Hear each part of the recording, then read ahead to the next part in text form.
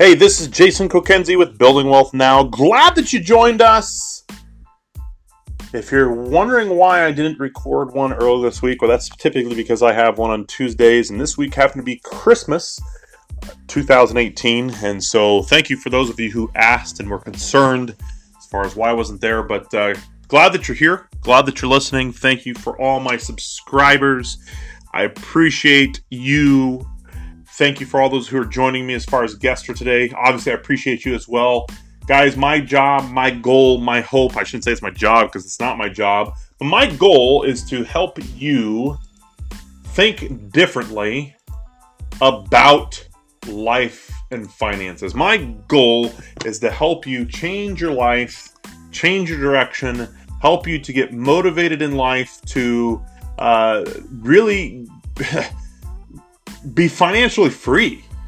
A lot of people have asked me and how I do it. I have the ability to retire at the age of 33 years old, and it is all centered around this concept of residual income. And I have owned several companies, and I have a lot of people all the time ask me. Just yesterday, I had somebody who talked to me about this, but I have people all the time ask me, "Well, what do you look for in a business?" And there's several key criterias that I look for in a business. Now, there are other good business opportunities out there. Okay, and I want to make sure that everyone understands that. But I'm going to tell you what I'm looking for. I'm looking to have a business where it is as stress-free to me as possible. And obviously the easiest way for me to make money as possible. And those are obviously super key criteria. I don't want to have to be doing this the rest of my life so that I can retire later on when I'm 65, 70 years old. So please understand, every single business that is started starts off with a linear income. But if you do it right, if you look for the system, you can make it residual income. Can all businesses make residual income? The answer is no. The answer is no. Are all businesses good businesses to make residual income? No, not going to happen. And I'll be honest with you, even some businesses that profess that they give residual income may not necessarily really be set up to give residual income. And I promise you, I get information from people asking all the time. And by all the time, I legitimately mean all the time. What about this business? What about that business? What about this business? What about that business? And I basically get people who are asking me all the time, well, what do you think about this business model? Do you think this is a good business model to make residual income, et cetera, et cetera? And I'm just going to be very honest with them. And I say, nope, I think you can. But I think it's going to be incredibly hard to maintain that, because one of the other criteria I'm looking for is, can I make this not only residual, but can I make this potentially generational? Now, again, there is no, guys, if I'm honest, there's absolutely no guarantees of anything. That's why having multiple income streams is such an important thing, that we want to make sure, right? We want to make sure that we are having the opportunity of a lifetime to have long-term generational growth. So can I count on just one business? No, I can't. That's why I have multiple businesses, multiple sources, multiple securities to make sure that if one business goes away, there's other ones backing it up. Now, there is nothing bulletproof. There's no bulletproof business. Just ask Sears, ask Toys R Us, ask Mattress Firm, ask all those big boys, Blockbuster Video, Circuit City, ask all the big boys in the industries that are no longer to be found.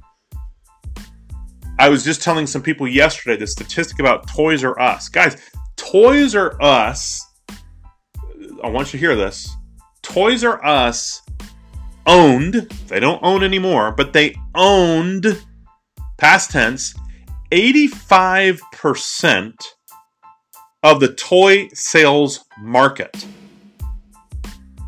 Let me say that again, because maybe you didn't get what I just said. Toys R Us, the mammoth toy store, was responsible for 85% of all toy sales globally. And now there's just a bunch of Toys R Us stores that are empty, with empty parking lots, and the toys are being distributed mostly now through online venues such as Amazon. Who would have ever thought with an 85% hold on the toy market that Toys R Us would have ever gone away? So make sure and understand that there is no guarantee that anything that we do is bulletproof. Does not exist. Does not exist. So, this is what I want to say. The criteria I look for is simple, but a lot of times people don't want to hear it. Guys, if you bring your emotions into a decision on business, I'm going to tell you something, you're probably not going to get into a good business opportunity. If you bring emotions into a business decision, you're probably not going to make a good decision. See, a lot of people, and I believe there's some people who disagree with me on this philosophy, but I'm going to tell you why I don't. I don't buy into the philosophy that you should jump into a business you're passionate about. And the reason why is because your emotions are going to dictate the way that business goes. If you jump into a business based upon an opportunity, not an emotion, I believe you'll do much greater in that. I see opportunity. I don't allow my emotion. There are businesses that I have that I'll be very honest with you, I could care less about what it is. But, I saw the opportunity of what it could be, and so because of what it could be, I jumped down the opportunity. In fact, one of the opportunities when I first saw it, I absolutely hated with a passion what it was. I hated with a passion what it was, but I saw the opportunity, and so I jumped in. So people will say, well, I think you need to jump into a business that you love to do or that you're passionate about or whatever. Well, then the problem is that you're going to have in 5 or 6 months from now, when your business isn't doing well because it's still new, you're going to let emotions dictate the way that business is run. So I look at businesses not from an emotional standpoint, but a potential standpoint. In other words, where is this business going to go? Does it have to have long-term potential? Does it have generational potential? Is this something that I can really make a system out of and build residual income? Now, there are other key indicators, guys, a couple of things. And here is the recipe, if you will. Number one, I look for residual income. I want to make sure residual income can happen. So I want to make sure not only residual income can happen, but I want to make sure there's a good portion of residual income that can happen. Because obviously I want to make this a generational business. Second of all, I want to make sure it is able to be in a system or already potentially has a system in play. In other words, what I mean by a system is something residual income is based upon. I want something that eventually it's a plug-and-play system that once I do it and get the foundation laid, it continues to grow and continues to grow and continues to grow and continues to grow. It's not something that I want to come back every week and do more stuff and do more stuff and do more stuff and do more stuff. You get where I'm coming from. So I wanted to have a system. I wanted to have residual income. I wanted to have good timing. Many of you have heard location. And I've talked about this before with you guys. If you've been listening to my podcast for X number of whatever, location is not as important as timing. Timing is more important than location. Ask anybody who sells a home. If they've sold multiple homes, sometimes location is the worst thing that can happen today, but in the next 5 months, it could be the best thing that happens. Timing is more important than location. May I say that again? Timing is more important than location. So I want to find a business that has a very low saturation rate to it. Not necessarily ground floor, although ground floor is definitely something to catch my attention if it truly is ground floor. Doesn't have to be ground floor, but I want it to be fairly close to good timing where the saturation of whatever it is that the business is about has not been saturated. All right? The next thing is I want a product that's unique. In other words, I don't want to have to compete with Amazon or Walmart. I don't want people to be able to get something similar to what I have if they just drive their car 15 minutes away to Walmart. I don't want to have to deal with that. Don't have to deal with that. So, hey, listen, if you're right now looking at a business, I want you to take these ingredients that I'm giving you right now and ask yourself the question, does this line up? Does this line up? Okay? Does this line up? Are there other products on the market that are similar? Is my competition really Amazon and Walmart, or am I a solo act when it comes to this type of product? Or a very low saturated act when it comes to this product? You see where I'm coming from, right? You understand what I'm doing. You understand what I'm saying. So guys, product, I want it to be unique. If it's category creating, even better. In other words, let's create its own category. But as I've said over and over and over and over and over, look, I don't care what business it is.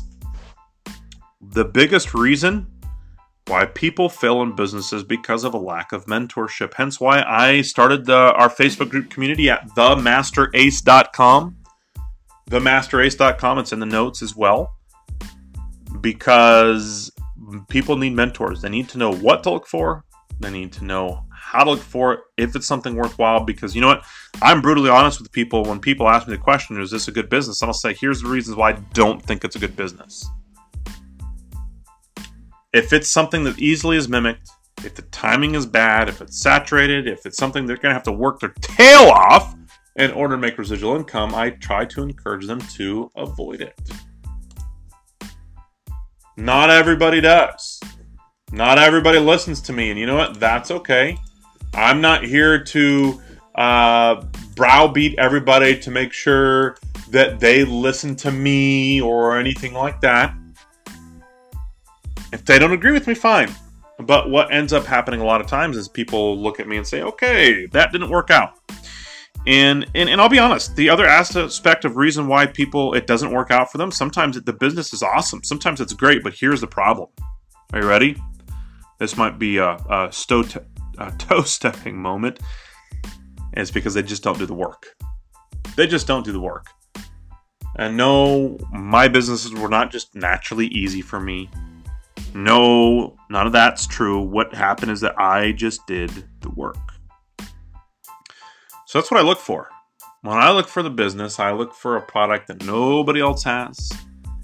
Saturation is low. Residual income is potentially very high. A system in place. How can I make this work?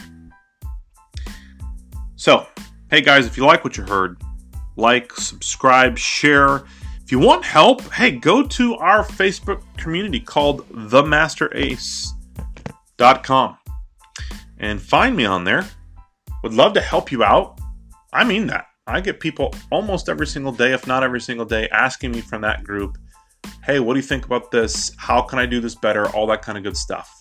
I'm here to help. I'm not here to throw you with a sales pitch. I give you loads and loads of information here that hopefully has changed your life, and appreciate all of you. If you're a guest today, hey, I thank you as well for showing up. Appreciate that. I hope that you do subscribe, and we're only trying to make this podcast better for you, more valuable content, and so hopefully this was a help. Go to themasterace.com. Check out our awesome Facebook group community. If not, subscribe to this podcast, and I would appreciate that great. I hope you have a great day. We're at the end of 2018, which means I hope that your 2019 is the best year yet. Have a great day.